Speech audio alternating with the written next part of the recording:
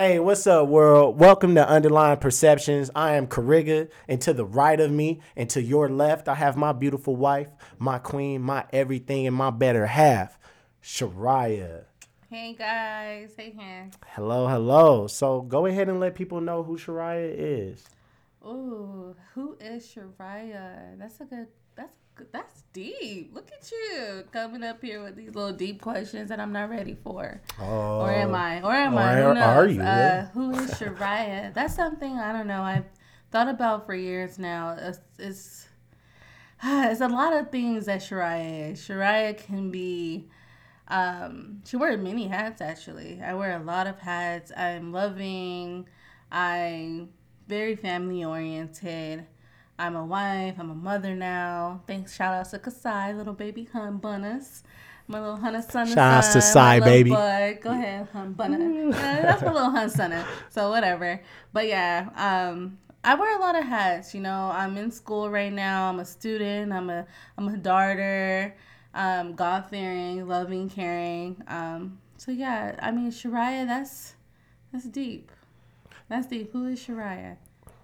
Like you I'm said, gonna still work on that because I think I can, expand that, question a little bit more because Shariah, she's what indubitable. Is that how you say it? Is Shariah yes. indubitable? Ooh, Is just that what we rolls. say now, guys? Yeah, I'm Not to be indubitable. doubted, yeah. Yeah, I'm not to be doubted. Woman Uh, of many things. Amen. I agree.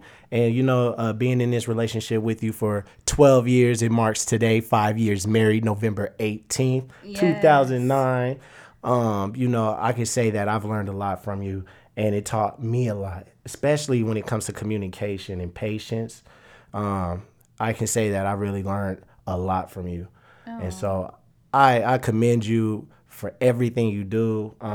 Your brain is beautiful. Like, you mentally stimulate me, and I feel like that's key in a relationship.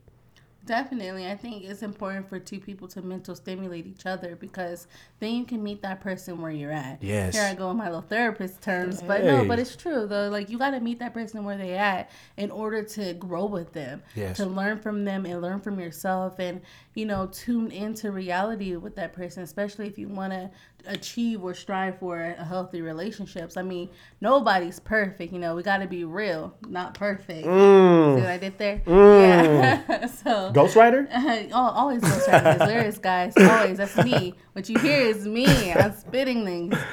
But yeah, I'll be writing his stuff. Don't let nobody know. No, yeah. Oh, we won't let nobody know. The world knows now. But I do appreciate you highly. And you know what? Yeah. Like you said, with relationships, there's always going to be what is called ups and downs. But at the end of the day, are they really ups and downs, or are they just learning obstacles? Like, I feel like, in life, there's always challenges. Like, Oh, what's life without a definitely. challenge? What's life without risk? Definitely. So I say, like, with that, it just comes with durability and, synonymous to endurance in a relationship, being able to uphold and update each other the whole way Oh, through, definitely. regardless of, flaws, and regardless of not being able to achieve perfectionism, if that's a word, perfection, to achieve perfection, you know? And I would say, like, with a relationship, it comes with compromise and it comes with sacrifices. What do you think is a sacrifice for you? Sacrifice would probably be sacrificing some of myself. Oh. Yeah, I would say the reason why I say that Uh is, huh. like, being able to do things without the mindset that I have others that I have to live for as well. Like you, my son, my family. I think that individualization that I have to sacrifice at some extent in order to, you know, be there collectivistically. Oh, You know what I yeah. mean by that, right, baby? So Yeah. it's like it's I more, like yeah. that. It's just more so like, you know, It's that it goes back to that compassion fatigue a little bit, where sometimes you do have to put yourself out on the front line, in your relationship, in your family, to where sometimes you have to put yourself on the back burner, because Yeah. you have to sometimes get this mindset developed that it's not always about you. The world is not, it doesn't evolve around you. So the sacrifice comes to being able to accept that that it's not always going to be about self, but more so like the collectivistic side of things. And I think that's where the compromise kicks in. You know, that's interesting because most people who would ask, like, you know, answer that question, they're like, oh, you know, I don't sacrifice myself in relationships because it's like they're telling you what you think you want to hear. And it's like, well, no, like everybody makes sacrifices, especially in a relationship, you know. Yes. I've made sacrifices myself, like coming from a person who was all about self. Like I said, Chris is my first relationship. And I didn't really understand what it meant to be in a relationship. Like I had to learn throughout the trials, tribulations, the challenges that we've been through and went through throughout this past 12 years to understand like, okay, you know what? I did have to sacrifice this in order to achieve this or to grow with Chris this way. But I never sacrificed myself individually in the aspect where I lost myself. Right. Because, I mean, sometimes you do get caught up in a relationship where you're losing friends and you're losing family, but then sometimes you're growing apart from them and you're developing a new self. You're like a flower sprouting from concrete, you know? So where you're growing into your own self, you're growing to your own reality to where you're not losing yourself necessarily, you're just growing to who you are. Yes. And that leads me as an adult, I guess. No, that's real talk, you know, and like you said, it goes to where you're able to sacrifice yourself without losing yourself. Yeah. And sometimes that, you know, it happens and we minimize it. Like, what if we sacrificing something that end up putting us in like an anxious state or a depressive state, and we don't understand why our behaviors or why we think or to feel the certain way we feel after making a certain sacrifice in our life. We don't understand how much they've taken from us. And I feel like that could get a person lost in, like feeling like they really lost something, that they lost a part of themselves at some point. And I feel like, you know, it goes back to achieving that differentiation. It's being able to like accept accept what was, learn from what is, and embrace today. Embrace now. No, you're right. Like, I mean, it got to the point, like, in our 12-year journey, there were times where I felt like I'm losing a piece of myself, or I wasn't happy, or I was mad at you, and stuff like that. Like, it did get to a point where I had to sit back and reflect and think about, like, is this really what I really want? Am I breaking up with him every 2 seconds? And I'm like, you know what? F this marriage. I want something new. I want something different. Is the grass greener on the other side? All of these thoughts come into play, especially when you're mad at your significant. It's really challenging, I would say, when you're in a relationship with somebody for a long time and you just want to just throw it all away. Yeah. And then it's challenging to just stick through it as well. And that's where religion came into play for me. Believing what my purpose was through God and talking to God and praying to God. That was one of the coping skills I had to utilize when it came to the challenging aspects of our relationship. Because, I mean, like, everybody go through things. No one's perfect, you know. You just got to be real. I love it. And you're right. You know, at the end of the day, too, it's like, You said it, you know. We all go through things, and it's the matter of not repeating the same mistakes over and over, you know. Yeah. And I feel like that's where awareness kicks in a relationship, especially speaking on myself. It's like, you know, are you going to keep doing the same things over and over to where you're seeing your relationship remain stagnant and it's not growing? Or are you going to make a change so you can see improvement or progress within your relationship? And I think, you know what? I know that it did come from a spiritual place. Spirituality, connectedness for me had really opened my eyes to self-reflect on myself, to better myself in my relationship, to better myself as a father now, to better myself as a family man, to better myself as a friend. And, you know, I'm not always going to appease to everybody because I'm always going to be working on myself and improving. But it still goes back to being accountable. I think accountability for men, and I'm only speaking from a men's perspective, you know. Yeah, of course. For men, taking accountability, that's where our pride gets in the way and we have an issue taking accountability for what we've done in our relationships. And, you know, I'm just speaking from experience. You know, it's like our pride gets in the way of communication. Sometimes we tend to say, oh, we don't want to communicate now, because that's how I be getting sometimes, right? I don't feel like talking about it right now. But you're like, well, we need to talk about it. Yeah. And right now I'm trying to dictate it into a way where it's like, it's got to be on my time. That's not how that should work. And I've started learning that communication really, really resolves a lot of issues, you know, and I've learned that over the time. And it's just because without communication, and to be honest with you, you're communicating when you think you're miscommunicating. But it's once again, it goes back to that respect, the accountability, and then the action that falls behind it. And that's where I had to reflect and say, you know what, it's time to make a difference, time to make a change, because stagnation isn't for you. It's not meant for your life. It's meant for you to experience, but not to dwell in. Definitely. So I agree with you 100%. It definitely came from a spiritual place for me to reflect on that myself. So. Yeah, I mean, like I said, no one's perfect.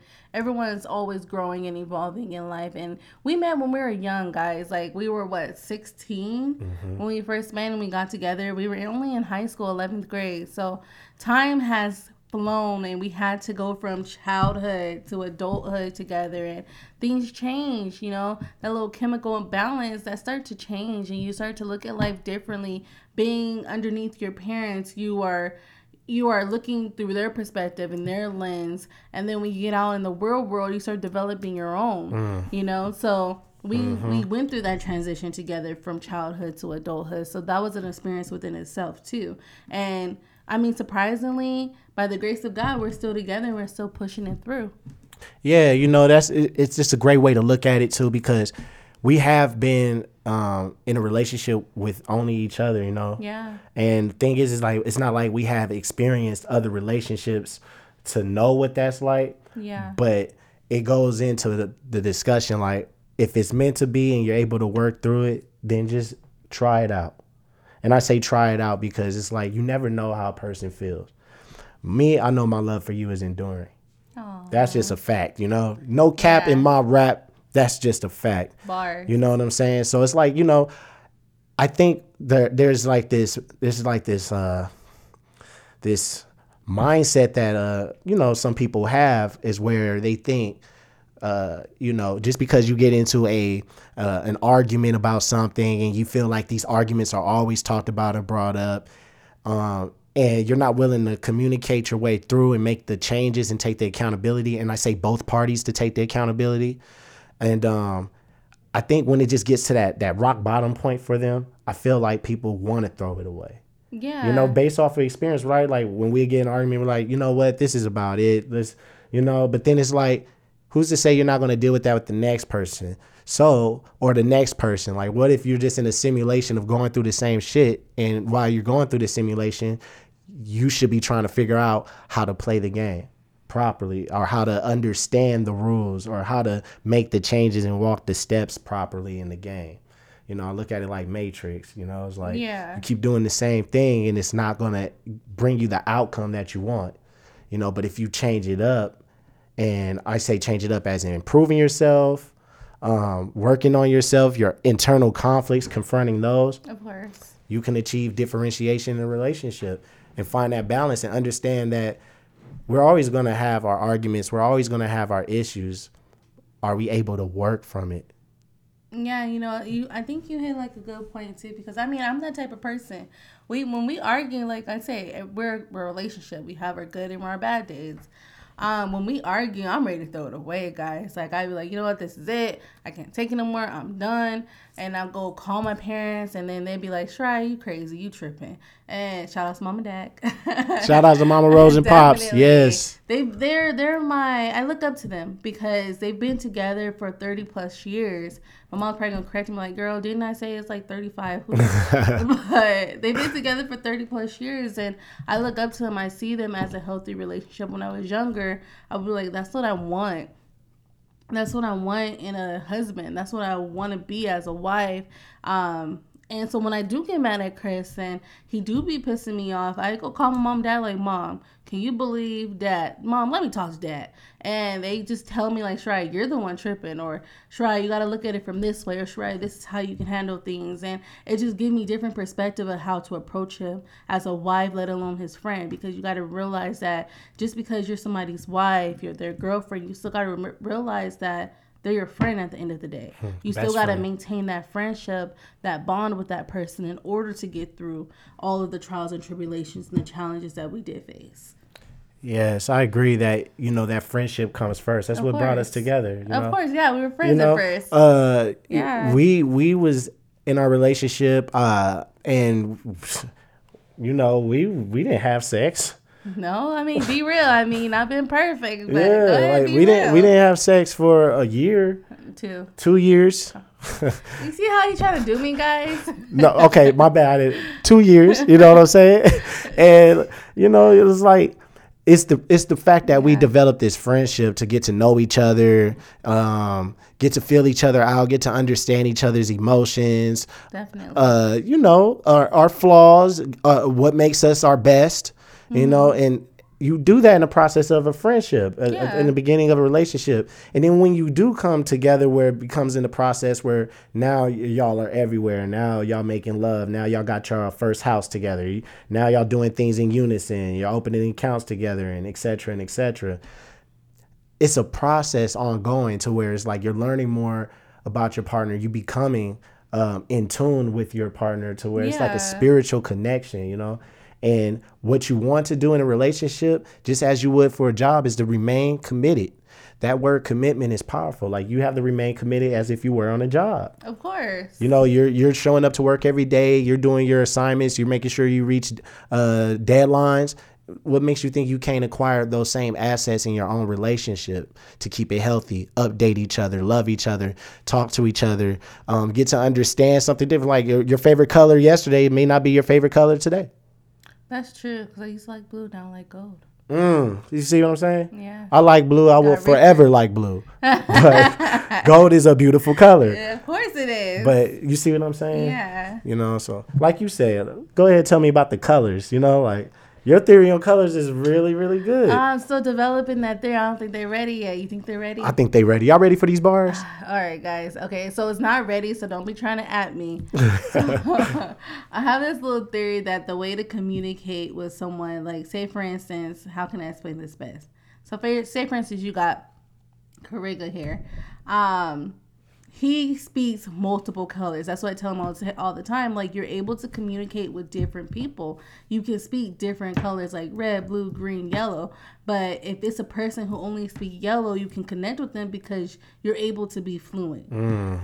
But me, here I am, I can't speak to someone who's yellow, where I may get lost in a train of thought, or I may drift off, or I'm not being able to translate what they're saying and understand what they're saying. So I can't speak yellow, I only can speak blue. And I only can connect to people who speak blue. And I only can reach out to people who speak blue.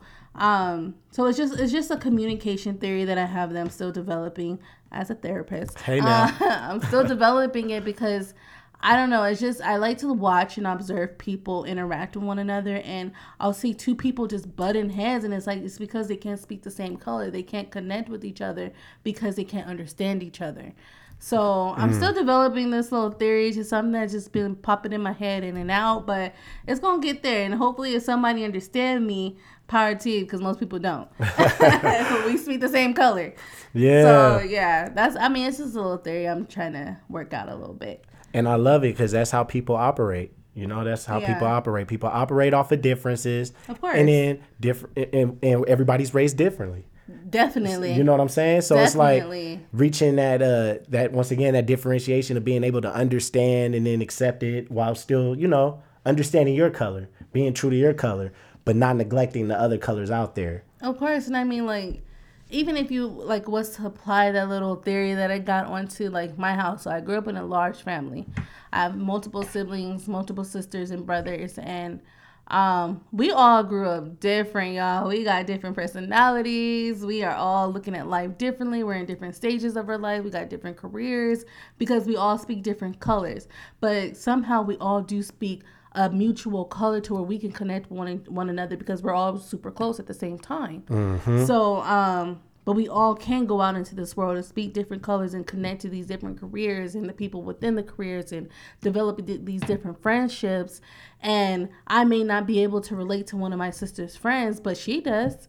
And yeah, we grew up in the same house and under the same household. Doesn't necessarily mean we all speak the same colors. We're all individualized. We're all different, but we were raised by the same two parents. Yeah, yeah. And that's that collectivistic view that kicks in, right? Where it's like, you know, we're all individual, but we know how to come together as a collective. We know how to. Yeah, that's real talk. I love that theory, yeah, because my mom and dad wasn't having it. Nah, yeah. Especially my dad. If we was to argue or something, he was like, hug. Yeah. I'm like, no, Dad, you hug. Just kidding. Just kidding, Dad. Don't try to make me hug my siblings. But no, he would get on us like that, especially when we weren't getting along with each other. So many of us, especially girls, we'd be at each other's throat. But he's like, we're not having that. You guys are family. You guys are all each other have, and we're gonna make sure we stick together. And that's what we're doing now. Especially as adults, we're all sticking together. So you would say family is very important to you? Oh, extremely, extremely. Family is my everything. Is my siblings, like, they're my everything. I make sure, like, we're all good, especially my family. You and me and Sai. You know, you guys are obviously the first two people I put, you know, not in front of God, but, you know, I put you guys first. But you guys we're all family.